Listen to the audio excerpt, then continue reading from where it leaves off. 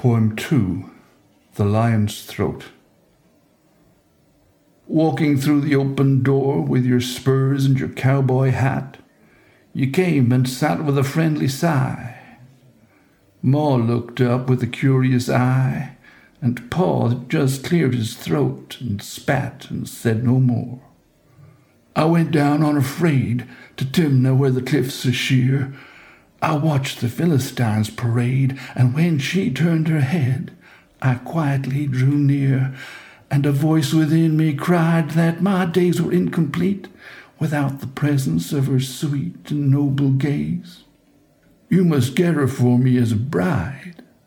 Ma and Pa and son went down to Timnah where the cliffs are sheer, and vineyards wait beneath the summer sky. You saw a roaring lion appear, and could feel the breath of Adonai take hold. With a warlike frown you seized the creature's throat and tore its flesh apart, like a man might tear a timid wild kid goat. The beast was dead. The joy of triumph stirred, but to your parents not one word was said.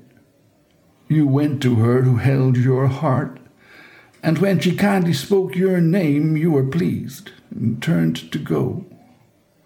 Once more, with proud delight, you came to seek a wife, but first you went to see the carcass lying on the ground. And from the lion's body came the sound of bees humming and the lazy flow of honey.